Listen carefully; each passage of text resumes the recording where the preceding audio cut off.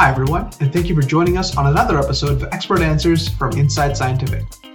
Inside Scientific is the online environment for life science webinars, virtual events, interviews, and educational content that helps you do your best work. Today we are joined by Anna Honko, Steve Fox, and Dustin Sarazan. Anna is an associate professor at Boston University School of Medicine. Steve is an associate principal scientist at Merck & Company. Dustin is a vice president and CSO at Data Sciences International, a company known for its specialty in preclinical physiological monitoring.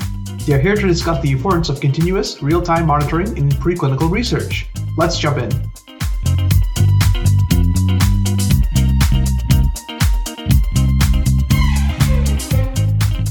Okay, so Anna, first question, one of them came in is, have you been able to use the real-time telemetry signal to refine euthanasia criteria when dealing with very sick animals? Yeah, I think that's actually one of the perfect applications for it. So we and other folks have been interested in the use of the real-time monitoring to refine the euthanasia criteria. And as I mentioned over and over again, that decrease in the temperature, that terminal decrease has been tested, and we've been using a 4 degrees drop in Celsius from that baseline as our combined trigger. Okay. And so I think that'll be a really good one. And that's in the model system that we've been using. I think that would be something people would have to test on their own, but it's definitely something that can be used and can be really important. Okay, excellent. And actually, I believe, Steve, are you with us now? Yes, I am. Perfect. I've got a question here. A member of our audience has specifically asked, do they require a Faraday cage for EEG recordings with the telemetry system? So we don't use Faraday cages per se. We use stainless steel shielding around each cage to minimize crosstalk between the transmitters happen to be on similar frequencies, and that in and of itself provides a kind of a barrier. Now we have had some problems in our dog colony with electrical interference from the actual walls, the electrical conduits and things that are actually in the walls in some of our animal rooms. And so we've put up some stainless steel shielding around some of those cages or along the back wall to help minimize any kind of electrical noise and things like that. But because the devices are completely implanted, it's a bit of a less of a concern compared to something that might be hardwired or tethered to the actual electrical system of a lab or a building.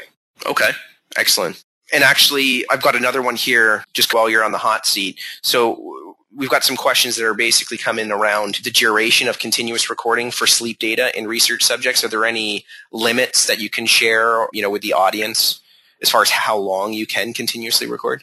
So in the preclinical species, we typically will do a 21-day study for a single compound or a single dose with continuous 24-hour recordings only to stop the data to upload it part of our automated workflows for data analysis. In human subjects, we have gone as long as 72 hours continuous, but I believe we've had to replace batteries in the devices, obviously, because they're ambulatory, which does cause some bit of confusion, some problems, but people tend to be able to replace the batteries relatively easily for the most part. Okay, perfect. Thank you very much.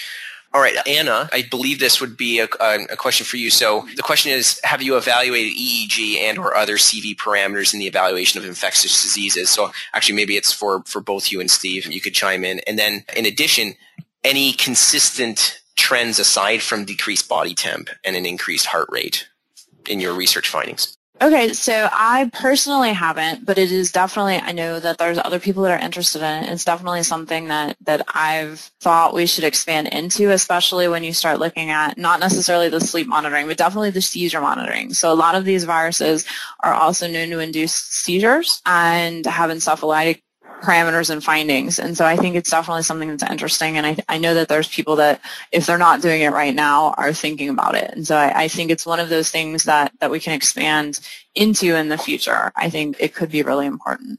Excellent. And to add to that, we've actually looked at infectious disease modifying compounds like HIV, for example, HIV compounds, looking for CNS adverse effects, things like insomnia. And one of I think he's the director of our infectious disease department at Merck, will actually be presenting some preclinical and clinical data showing some very nice translation between preclinical and clinical studies of how specific HIV compounds actually can have effects within the CNS itself. And this is Dusty here. Some of Anna's colleagues in the chemical defense world, as opposed to infectious disease, have been using EEGs in primates, and they've actually presented that in a couple of posters, and they're looking at colloid organophosphate type chemical weapons, etc. So it definitely does apply on the chemical side, if not the infectious disease side. And if I could step back briefly to that other part of the question, I definitely didn't have time to really get into it in this talk, but there's lots of things that correlate. So I know I was focusing a lot on the fever, but when you really look at it, the fever and then the heart rate and then the respiratory rate, all of these things that we've seen, and blood pressure, we tend to see that it tends to correlate in a progression. So we get that kind of, by doing these longitudinal studies, we can really get a whole picture of the clinical disease and see the entire progression. And it really depends on the feasibility of which system people want to use and what they're interested in as far as, the basic telemetry device versus that kind of full-blown package, and whether they're doing kind of that longitudinal model development or if they just really want to look at a certain parameter. And depending on which stage in the disease the animals are in, you really do see each of those correlate.